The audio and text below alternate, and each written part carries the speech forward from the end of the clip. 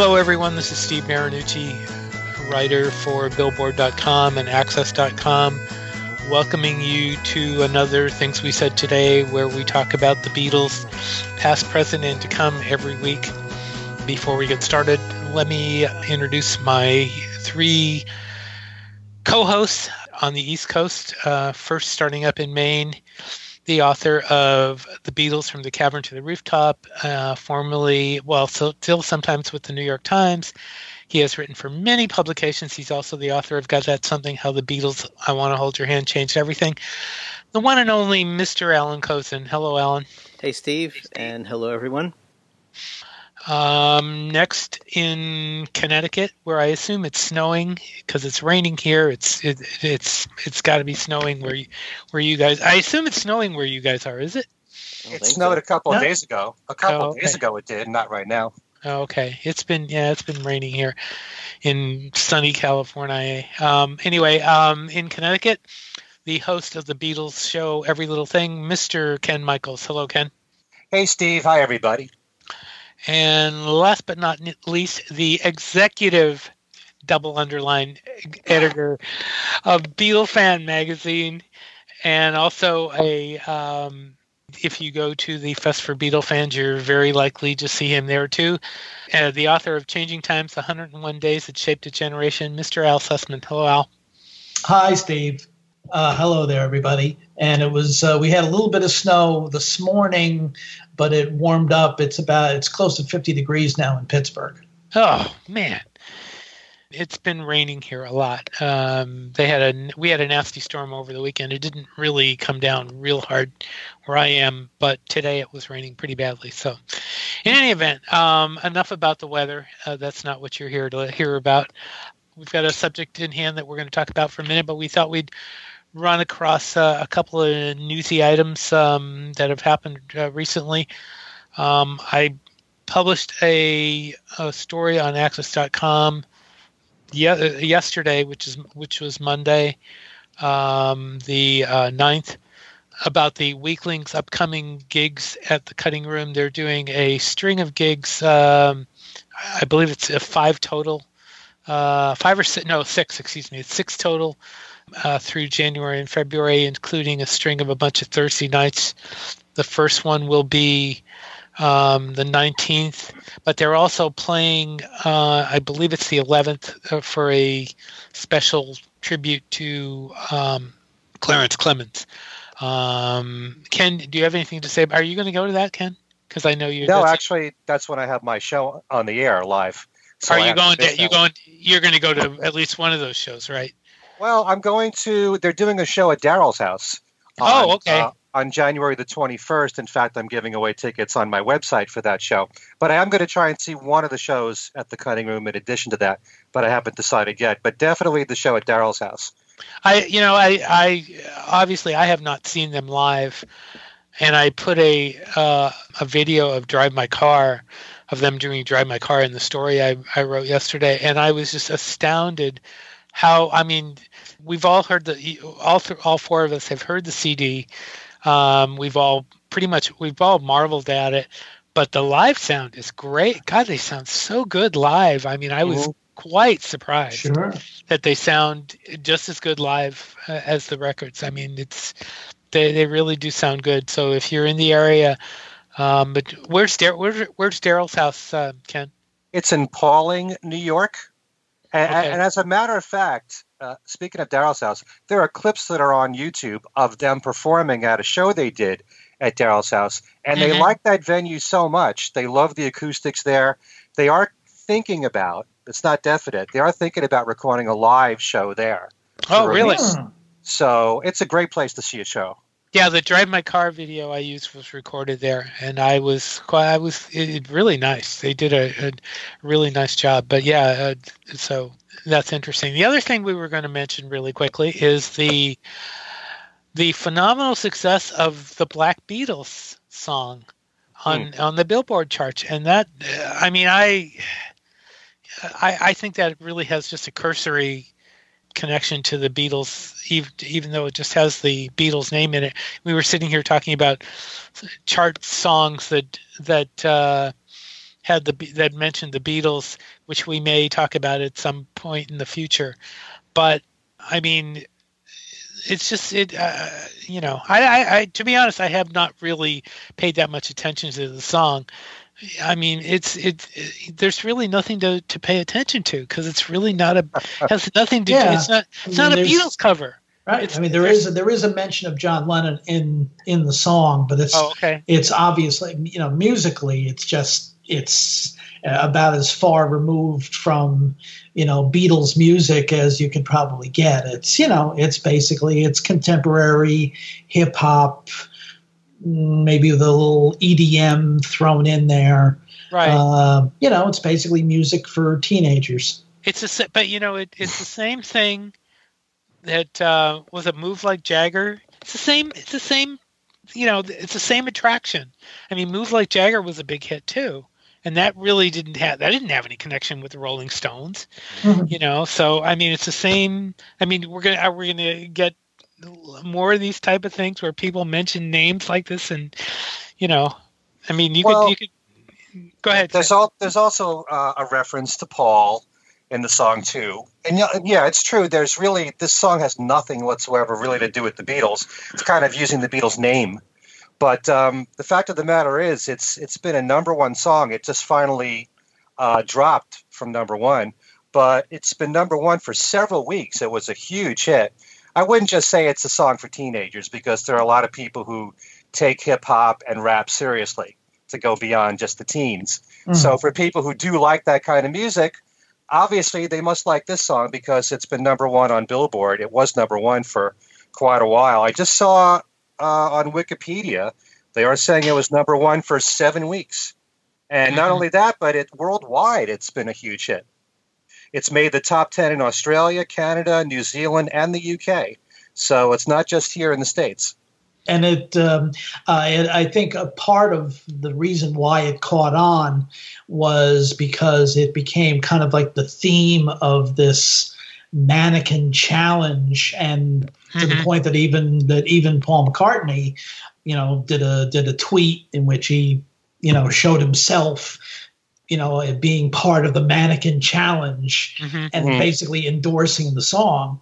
I think Ringo did a mannequin challenge too, actually. Yeah, with his band on stage. And then on top of that, talking about Beatles popping up out of nowhere, you have Donald Glover mentioning comparing the Beatles to the group Migos at the Golden Globes, which got a lot of tweets. I saw a lot of mentions on Twitter the day after the Golden Globes.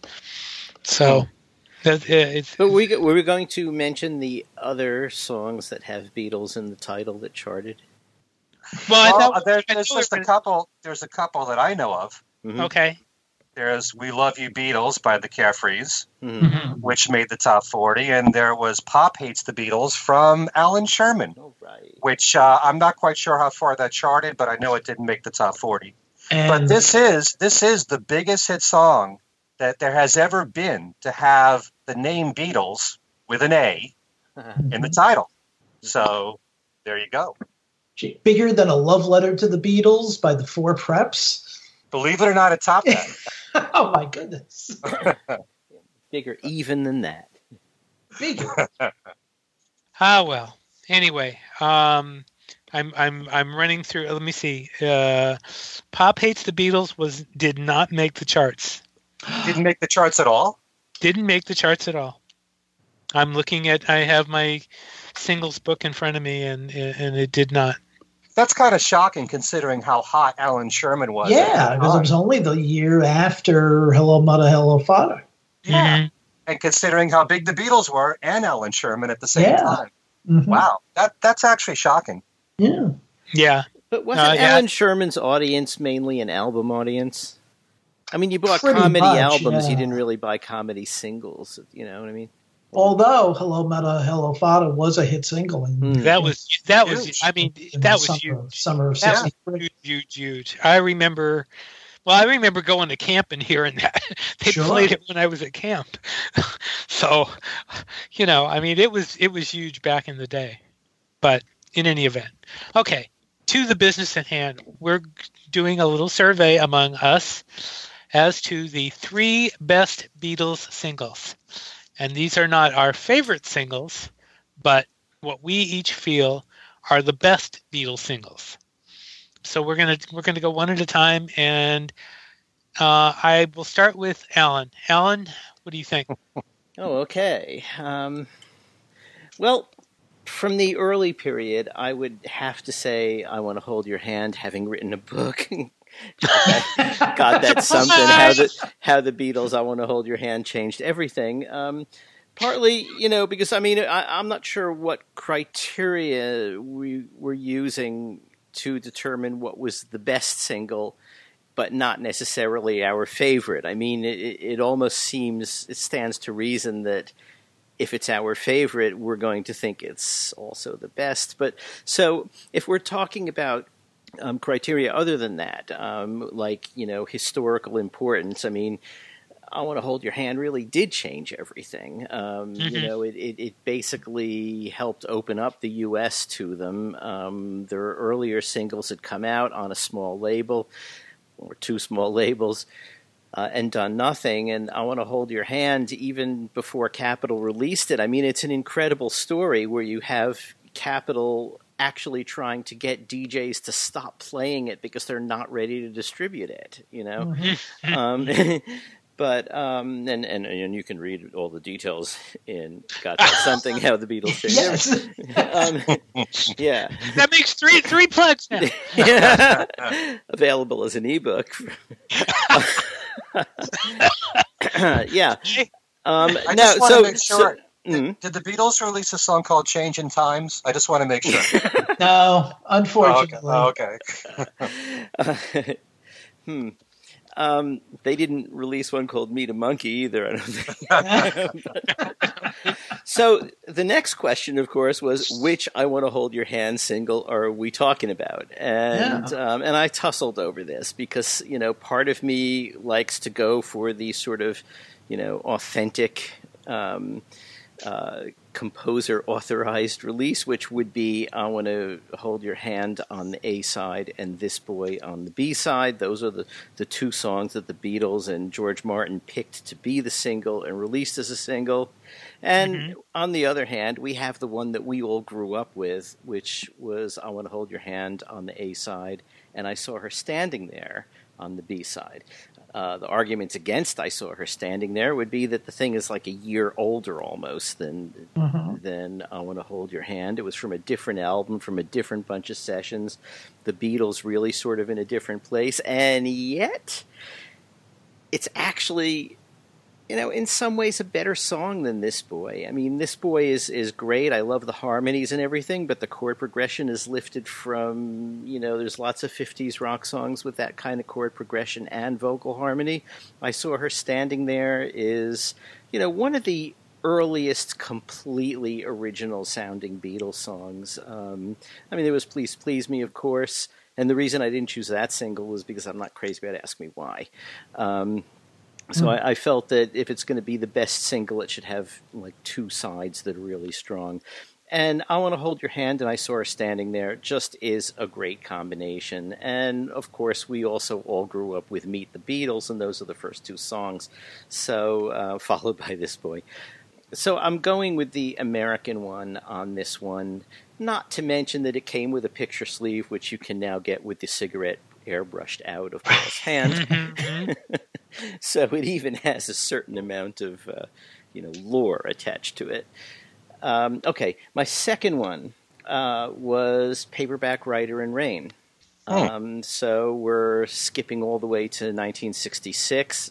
A lot of great singles in between. I think we can stipulate that we all agree that basically the whole run of Beatles singles are great singles. But Paperback Writer in Rain came in a way as a kind of surprise. They're both really hard rocking songs. They're also unusual songs. They're not love songs or any of the things that pop songs normally deal with. I mean, one is about wanting to be a novelist, basically, and the other is one of John's kind of laconic comments about sitting back and staring at it all happening. When the rain comes, he doesn't mind. And it has the backwards tape at the end, and Paperback Writer was sped up as well. I mean, they're both pieces that had a lot of electronic fiddling done to them. You hear it less on Paperback Writer, but they're both really a step ahead, and I think just a great single for that reason, apart from just being two great songs. And my third one, which in terms of ranking would really be my first one, is Penny Lane and Strawberry Fields. Penny Lane, is the sort of, classic, attractive Paul McCartney song with all kinds of nice touches like the Baroque trumpet. And, when you hear, as we've been able to hear some of the outtakes and the under construction takes over the years. I mean, you kind of listen to the early takes of that when it's just, the pianos with the sort of echoey sound, and it is so far from the finished conception that, you kind of wonder, did Paul have the finished conception in mind and kind of work towards it through those takes that sound nothing like it, or how did this thing come together? I mean, it's just a masterpiece of electronic layering and great ideas.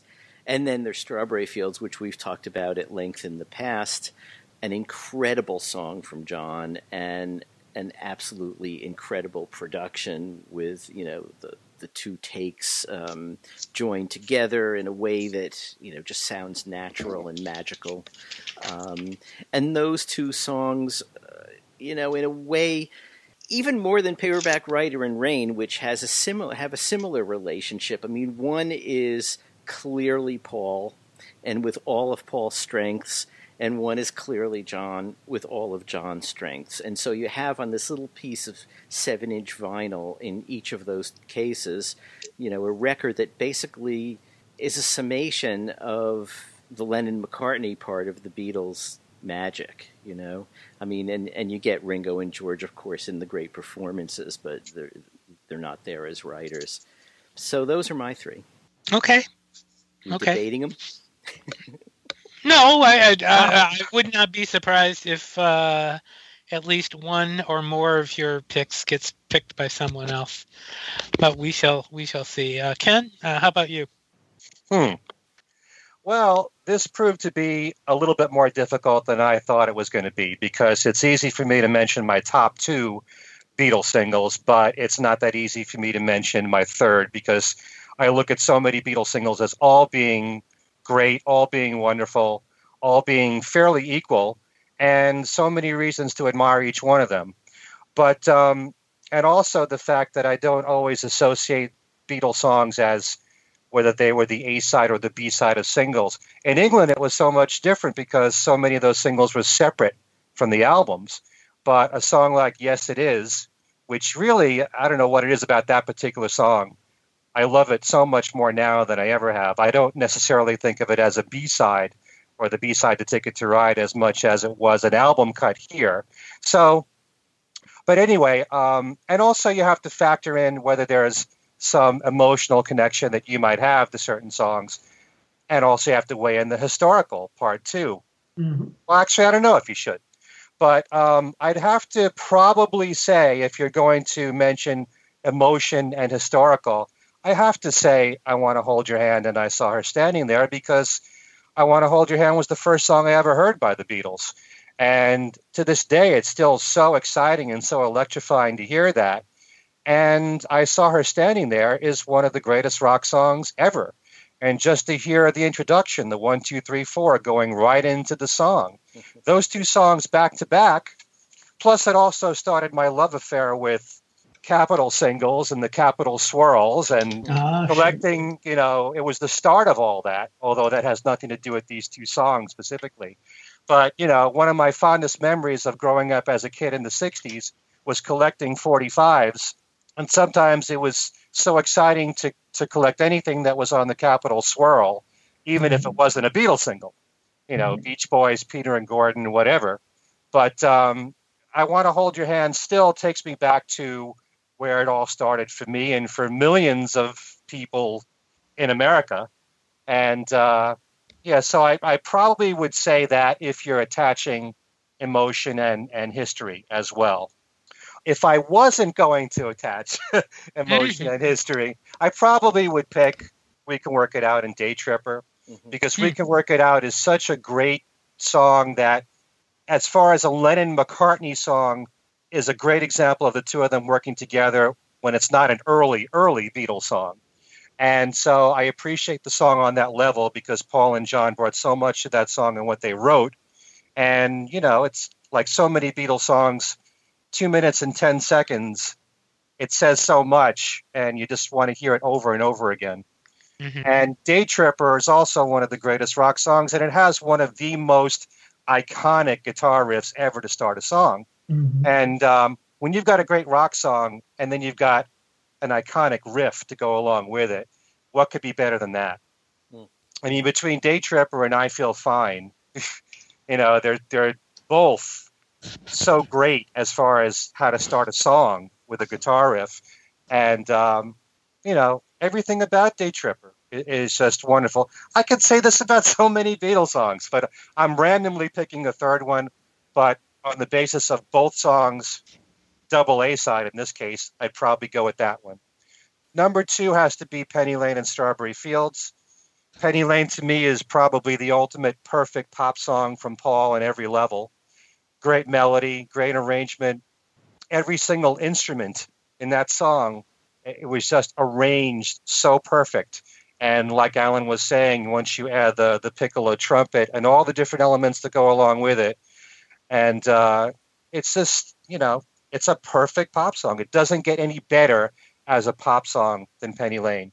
And Strawberry Fields, for all of its innovation and invention and all the different sounds that you had out of it, and, the miracle of how they put the whole thing together, it really is, as Alan said, Paul at his best, John at his best for those two songs back to back. It's kind of ironic that those two wrote songs that had to do with, a part of Liverpool, a part of their childhood on the same single. And I thought that gave it an added touch as well. And number 1 for me has to be Hey Jude and Revolution. I don't think you get any better as a song than Hey Jude because of the fact that the melody is so great. Paul's vocals were never better. I love the coda or the refrain that lasts for 2 to 3 minutes. And despite the fact that it goes on that long, it never gets boring because Paul does a lot of ad-libbing during those last few minutes. So they're not just repeating the same thing over and over and over again. It is one of the greatest melodies ever. Doesn't really matter whether it's a simple melody or not. But I love the buildup of the song leading up to the big scream. And it's just a magical moment there. Well, there's so many magical moments from the Beatles. But to me, Hey Jude will always be, the greatest single they ever made. And the fact that they had one of their greatest rockers on the B-side. And as soon as you hear that opening guitar part, it just jolts you. It's one of the greatest rockers, not just by the Beatles. Between this and Helter Skelter and I'm Down, those are like the greatest rockers to me in the Beatles catalog. And, it's another case of Paul giving you one of his best and John giving you one of his best. So I think you don't get much better. Plus, it was the start of Apple Records, the first Beatles single on Apple Records, part of the first 4. So it has that history, too, if you want to attach that. So those would be my 3. Okay. Thank you, Ken. Al? Okay. Actually, my list is actually rather similar to Ken's, as a matter of fact. But let me see if I can make a few different points. My number 3 is, in fact, Penny Lane and Strawberry Fields Forever. Now, this was the record that really kind of rendered the four Jolly Mop Tops obsolete. That this was the end of that period, absolutely. And it was the first Beatles single since the previous August, which later on it wasn't really a big deal, but it was the first time that we had gone that long without any kind of Beatles release. And in the midst of all of that, in the fall of 66, there had been all of these rumors that the group was breaking up. So the wait for this record was absolutely torturous. But it was worth the wait. Penny Lane is you could say that it's a more traditional McCartney song, but as both Alan and Ken pointed out, there are all these little these musical subtleties in there, which were much more sophisticated than certainly previous Beatles singles. Strawberry Fields Forever is in fact, I remember Steve, you had mentioned that hearing, since you were living in New York at the time, you had heard Dan Ingram actually putting down. Mm-hmm. He went kind of very hot and cold on it. At one point he called it not a record but an experience, because it was so entirely different mm-hmm. from anything they had released up to that point. And it is such a, when you hear John's original demo for it, it is really a beautiful song.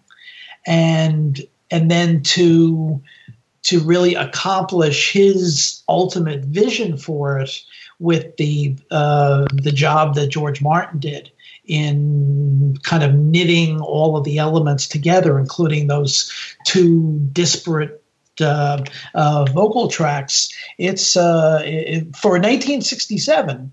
It's quite an accomplishment, and it's a great record. And it was the perfect appetizer for Sgt. Pepper's Lonely Hearts Club Band, which of course made the wait for that album all the more torturous, because the Penny Lane Strawberry Fields single came out in February, and it was June. It was the beginning of June before Sgt. Pepper. And I can tell you firsthand, the wait for that was even more torturous than it had been for Penny Lane and Strawberry Fields. Second is again, I Want to Hold Your Hand. And as with Alan and Ken, I picked the American single with I Saw Her Standing There on the B side. I Want to Hold Your Hand was absolutely the perfect vehicle to break the Beatles in America, and for one thing, because it was so completely different from anything that was on the radio or on the charts in the U.S. at that point in time. It was completely out of left field. And I mean, people look at it now as, oh, gee, doesn't that sound quaint? But I think people don't realize, especially people that are younger, don't realize just how revolutionary that song was. And how its impact was, and you can find out by reading "Got That Something." As a matter of fact. Your check is in the mail. Right. Can I ask you something about that, Al? Can I ask please? You? I remember when Alan's book came out, I asked him this same question: if "She Loves You" had been the single at the time, mm-hmm. or "Please Please Me," don't you think either one of those songs could have done the same thing? Don't you think that they were different compared to everything else that was coming out in America at that time? Well, She Loves You was released, and so the previous fall. And I remember Murray the K playing it on his record review board on WINS, and it got men's amends, just kind of mediocre response. And months earlier, Dick Clark had played Please Please Me on the record review board on American Bandstand, and it got much the same kind of just kind of men's amends, nothing, no great impact at all. It just seemed that for that moment in time, I Want to Hold Your Hand was absolutely perfect. Well, I know that the early Beatles singles didn't do well. They failed to chart here. But Right. could it also be that those record labels didn't have the money to spend in promotion? Except that I Want to Hold Your Hand began taking off before Capitol had a chance to put their promotional campaign into place, because there's the story, of course, of Marsha Albert seeing the Alexander Kendrick report on the CBS Evening News, writing to her favorite DJ, Carol James, at WWDC in Washington.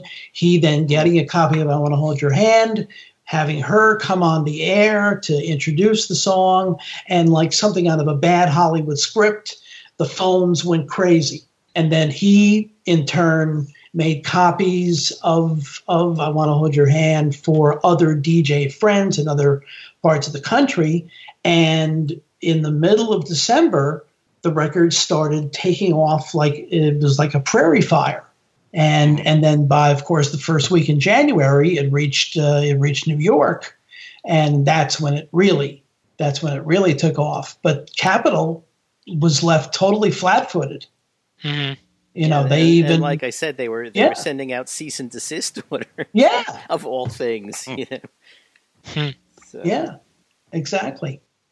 But it did help to get the TV exposure there. Right. Which I believe probably was them playing "She Loves You." I think. Right. Yeah. The one in Bournemouth was that was "She Loves You." Yeah. Right. Because I Want to Hold Your Hand hadn't even been released in England yet.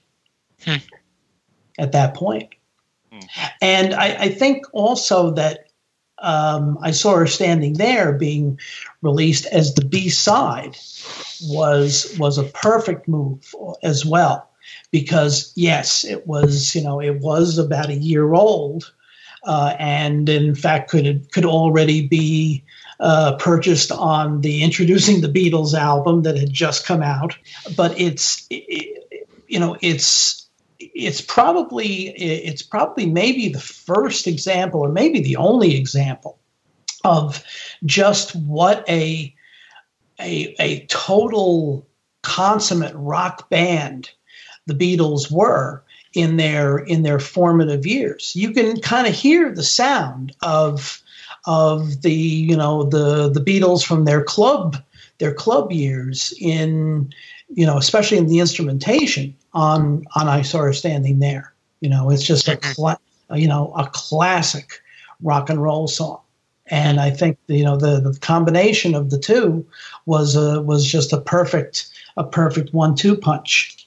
So that would be my second one. And third one, or number one actually, is the same as Ken, Hey Jude and Revolution, which was the fact is it was the biggest selling and Beatles single, had the longest chart run at number one of any Beatles single, but it's also it's a song that I've heard, oh my God, I couldn't tell you how many hundreds and hundreds of times in nearly 49 years, and yet it's a record that I've never gotten tired of. And of course, even though yes, earlier that summer Richard Harris did have that a hit with MacArthur Park, the fact that this was a Beatles record and that it was over 7 minutes long really did break down barriers. It made possible something like American Pie 4 years later. Mm-hmm. Absolutely. Al, can I ask a question? Please. How many times have you sung that at the end of the Fest for Beatle fans? A lot. Okay. A lot for the years. I was just curious. Because actually, I don't actually remember when that tradition of started, of Liverpool doing Hey Jude and the staff all coming on stage started. It was probably sometime in the 80s. I'll have to. Really? I'll ask. Yeah, next time. I would guess it. I would guess it was earlier than that because I thought I heard that Mark loves that song. Mark he does. Oh, yeah, absolutely. Adores that song. So. Oh yeah. Oh, no question about it. But yeah, I'll have to ask him. Yeah, I'd love to. Yeah, we should have asked him last time we had him. Maybe if we get him on again, we can do that. But yeah. Anyway, I didn't mean to interrupt you. That's okay. Did you have more to say? Do you have more to say? Yes, because there is another side. Aha. Okay. And because that record came out. And Ken was talking before about historical and emotional impact. And the single of Hey Jude and Revolution came out the week of the Democratic Convention in Chicago. Mm-hmm. And, I've been going back and forth with people who have been whining about how terrible a year 2016 was. It was the worst year in the history of the world. Well, I got to tell you, I lived through 1968, and 2016 was nothing compared to 1968. Oh, I remember 1968. 14,500 Americans died for no good reason in 1968 in a war that had neither been officially sanctioned or declared. Mm-hmm. And an apostle of nonviolence and a presidential candidate were both assassinated within 2 months of each other. Mm-hmm. So and a lot more. So it was by the time of the Democratic Convention in Chicago, and what happened there, Revolution really kind of said it all for a lot of us who really we definitely wanted change and we wanted revolution, but how to go about it? Do you do it with violence or nonviolence? That's the conundrum that Lenin felt, and as he expressed in the other version in the Revolution 1 on the White Album. But it was absolutely perfect. It was the timing could not have been more perfect, and also Revolution should only be heard in mono. Okay. Yeah. Absolutely should only be heard in mono. John was right when the Dennis Els's interview when he talked about them making Revolution into stereo and turning it into ice cream. Now it really takes the guts of the single out. But it's just a wonderful wonderful record. So those are my three. Okay, thank you. Now it's my turn, and I swear to God, to let us all swear to our listeners that we did not consult each other before we picked these lists, and you will see why.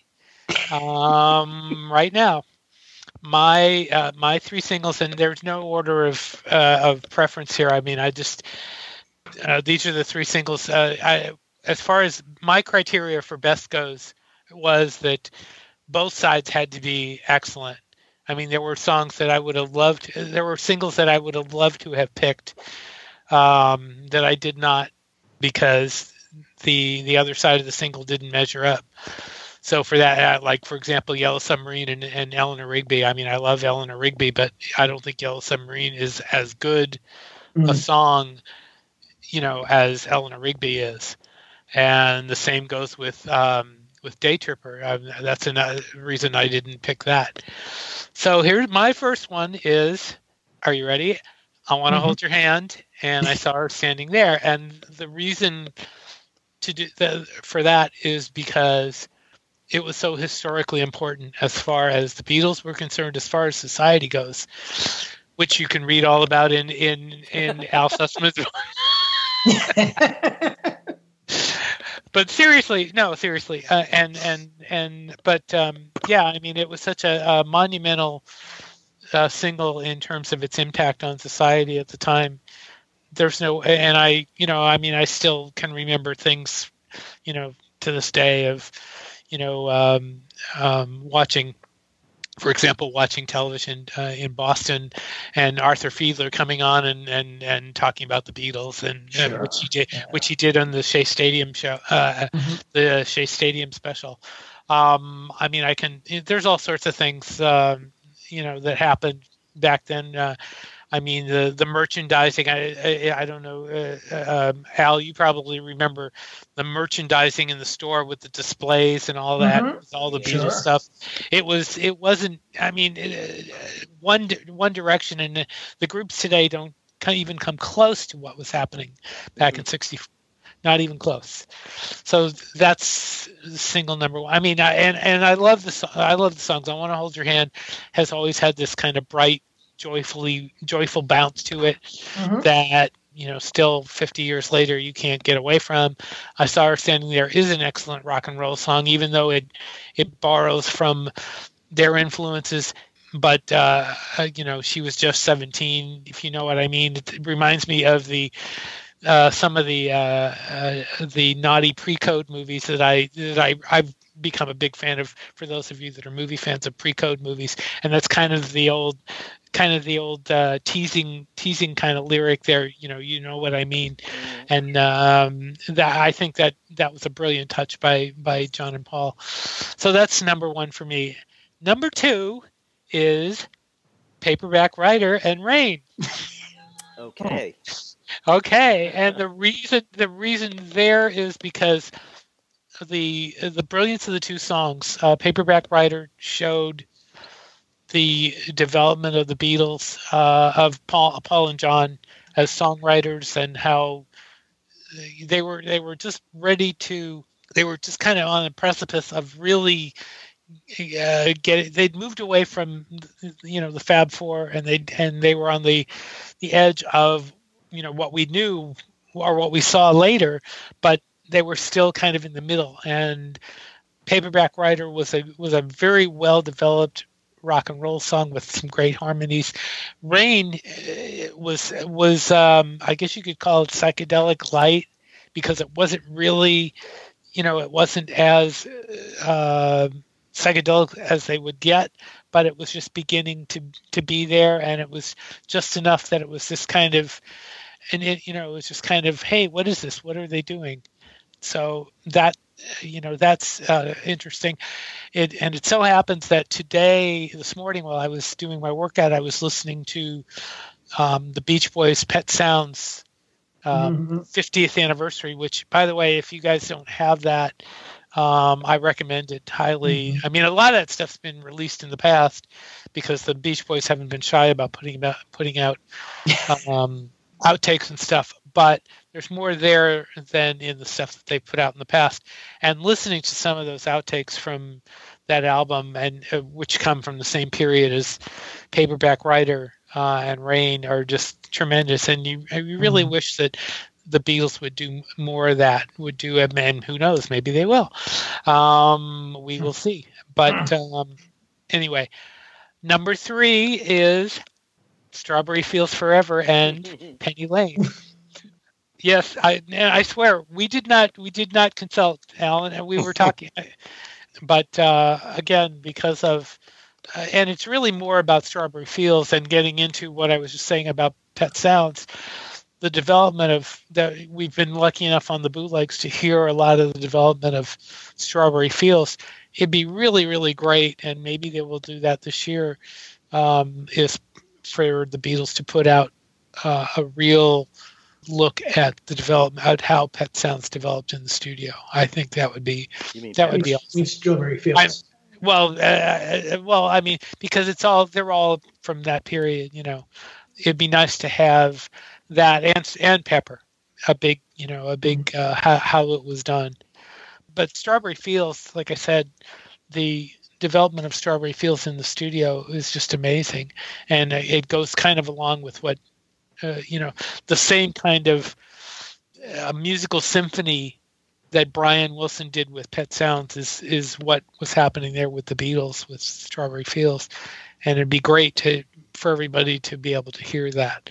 But the songs themselves, the fact that they paid tribute to Liverpool, they and then what Alan said about Penny Lane being Paul, the quintessential Paul song, and Strawberry Fields being the quintessential John song. I mean, they're just amazing, and the sound effects in Strawberry Fields still to this day just blow me away, But I mean, I really wanted to. I swear, I really wanted to.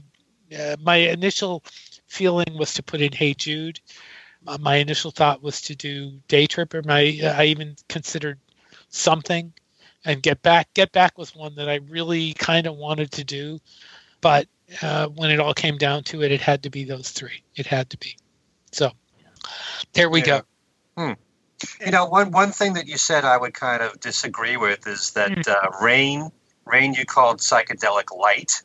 I don't know if I call it light. I think it was the beginning of the psychedelic music for the Beatles, as well as "I'm Only Sleeping," which was the same time, by having the backwards voice vocals on Rain and all. But I think the sound of Rain, once you boost up the bass from Paul and you have that exciting drumming that you never, I mean, from Ringo to be all over the place with his drums. I don't know if I would call that light, but it's not as layered, as say Strawberry Fields Forever, and I Am the Walrus and those songs. But I don't know if I'd call it light, but that's just me. It is pretty heavily layered. It's just that it's layered mostly with electric guitars and their own instruments rather than the more unusual sounds in Strawberry Fields. I mean, listen to Rain closely. Also, the fact that they played with the speeds, I mean, they added the vocals with a backing track that was not played at the speed it was recorded, and that changes a lot about the atmosphere, and it also makes those layers of electric guitar sound, like almost like a bagpipe at times. I mean, it's just a very weird sound that when at the time it came out, it really was captivating. I mean, I think a lot of us might have first heard it. I'm not sure how far in advance the single came out before the Ed Sullivan Show, but I know that the Sullivan Show was, might have been for me the first time I heard both of those songs, and it was like, you're tuning in to see what it's going to be, and like, wow, that's what do I think about that? It's what are they doing? It's great, But yeah, I wouldn't call it psychedelic light either. It is the beginning of psychedelia, and it's they were doing stuff that other people weren't doing. Who were their peers who were coming up with sounds like Rain at the time? I don't think 8 Miles High. Yeah, but 8 Miles High. It's long and it's jammy, but it's not. It's not that kind of strange, murky layers of electric guitars like Rain was. Which was. It's true. Yeah. Do you guys remember when they did Rain on Ed Sullivan, that when they paused at the end, the audience clapped because they thought the song was over? Yeah. That's right. That was funny.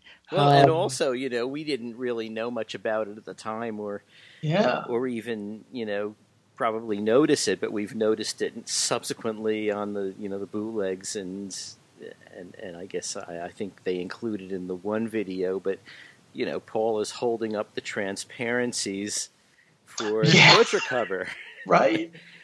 For a second, and you could put it on pause, which we couldn't do back in those days. Actually, I don't think I knew that until, that it was the Butcher covered transparencies until, Bruce brought it up last year. And also, all the girls noticed that Paul's had a broken tooth. Right. Right. Yeah, that was right. I remember at the time that was a big subject of, it's like, who cares? We are getting up to the end of the hour. I have one more news thing to bring up. Go ahead, Ken. I just wanted to ask Al a question because he was talking about Strawberry Fields and Penny Lane kind of signaling the end of the mop top era. Yeah. Didn't songs like Eleanor Rigby kind of start that too? I mean, it wasn't happy-go-lucky Beatles there. A little bit, and you could even, I was just thinking about the Paperback Writer and Rain videos, and that certainly with the sunglasses and all, that was certainly not for Jolly Mop Tops either. Right. But there was, the fact that they still were touring, and there was still the kind of the illusion out there that there was still the Beatles that the girls had all known and loved. So even though there were changes afoot, we really didn't know too much about those changes. But certainly by the time of Penny Lane and Strawberry Fields, especially when the promo clips debuted. And even before that, when people saw the picture cover, and for the first time saw the mustaches and that beard that George had grown in India, that was definitely not the cuddly Four Jolly Mop Tops, because in those days it was like, it was weird to see mustaches on men in their 20s. Mm-hmm. But I think when we first saw the cover, I'm not sure we were absolutely sure that they weren't like the picture wasn't posed as an old-timey costumed picture. It was really when we saw the videos. That's true. When the video, they're walking around like this, Yeah. Oh, yeah. The videos were absolutely, I'm sure, everybody, of course, has seen the American Bandstand clip of Dick Clark after showing the two promos, asking the very straight-laced kids in the gallery there what they thought, and it was like, they look like old men, and definitely the look wasn't well received at that point. Mm-hmm. Of course, a year later, probably most of those same kids are probably, also sprouting mustaches and mod clothes and things like that. So, right. Change sometimes works slowly. Mm-hmm. Anyway, I have one more news thing I wanted to bring up. I did a little unscientific poll on Twitter last week. I don't know if you guys even saw it. And I asked, what would you like to see the Beatles release in 2017? And Twitter has a poll function where you can conduct polls, and I figured, what the hell, I'll give it a shot. And I put up 4 choices. I put up Shea Stadium, Let It Be, a 50-year Sgt. Pepper package, and the Beatles music on Blu-ray. And you probably can guess which one, and it won by a lot, was Let It Be, with 60% of the vote. But second was Shea Stadium. Third was the 50th anniversary Sgt. Pepper, and fourth was the Beatles on Blu-ray. So, and I mean, I'm not calling this scientific at all, because only 194 people voted, so that's not a lot. Still, it's not. Still, yeah, but that's a decent representation. Somewhat. So I wouldn't, I wouldn't base a whole lot of. Wouldn't put a whole lot of weight on that. But the fact is that, anytime we've talked about it, anytime it's been brought up on Facebook, Let It Be is what comes, what everybody wants to see. So the question is whether or not, that they know. And the question is whether they'll finally give into it. Put aside whatever, problems or, whatever reasons they have for holding it up. But, will they finally do it? Who knows? I really do believe it will be coming out within a year or two. That's just my own personal gut. Well, I kind of do too, pretty much because of but more for the 50th anniversary. I don't think they'll let it get past the 50th without doing something, because they know that bootleggers will have a field day. And so I don't think they'll let it get past that. But if they let if, say, they let the Sgt. Pepper 50th anniversary get by without doing anything, then that'll really be the sign that they really don't care about anniversaries, and so all bets would be off. I kind of don't think they will. I think Pepper has enough. They have enough. I wouldn't want to say respect, but they have enough. They're well aware. Awareness, I guess, is what I'm trying to say of, what Pepper means and what it has meant to them. That they'll do something. I think that's. I mean, I don't have anything to base that on, but I do think that something will happen. I mean, we've just started the year. It's a long year, and God only knows what they're going to do. But I would think we'll see something. I mean, they surprised us. How many of us were, and I admit to some extent, I was surprised they did the one DVD, because we've been asking for it for so long. Everything seems like it falls on deaf ears, but they were listening, and so and Hollywood Bowl last year, so they are usually whenever they put out anything, it's always the end of the year too. Right, they've had a tradition of waiting until the end of the year for big things. I mean, that's been the way they've always done it. And even with OnePlus and the Hollywood Bowl, people still weren't satisfied. So, well, and we've gotten into this before as to who they're aiming at. They're aiming at a general audience because they know the general audience, will buy, is the ones that they really want to, and because they want to score big. So I mean, that's they basically leaned that way for a lot of the stuff they've done. Even the Cirque du Soleil show is more at a general audience really than, although it has, there are some fan elements in there. Especially if you listen to catch the show in the beginning as Alan and I did, with all the outtakes that they played, but. Yeah, I mean, it would seem that something will, I would think something will happen. We want to announce the winners of the Blu-ray deluxe version of 8 Days a Week, and they are Brian Blackwell and Paul Quintana, and you gentlemen will be hearing from us soon. So thank you for entering, everyone. And we will have I'm going to announce another contest right now. We are giving away 3 more copies of 8 Days a Week, but this isn't the deluxe Blu-ray. It's just the single disc Blu-ray.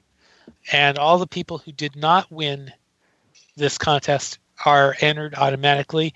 If you want to enter, please send us your name and address to thingswesaidtoday@gmail.com, which is where you can write us with love letters and hate letters, and which we have gotten. We have gotten a few comments this week, for which we thank you. And you can contact me at BeatlesExaminer@gmail.com. I'm on Facebook, and I also have a Beatles news group called Beatles News and Commentary, which you can join and talk about anything you like, including the show. And the show also has its own Facebook page, Things We Said Today, Beatles Radio Show. Alan, where can they get a hold of you? Basically, the easiest thing to do is at Alan Kozin on Facebook or Alan Kozin Remixed on Facebook. Okay. Mr. Sussman? Similar to Alan, Facebook, Alan Sussman, Twitter, at ASUSS49, or through Beatle Fan Magazine, www.beatlefan.com. And Ken? You can email me at everylittlething@att.net, and my website is kenmichaelsradio.com.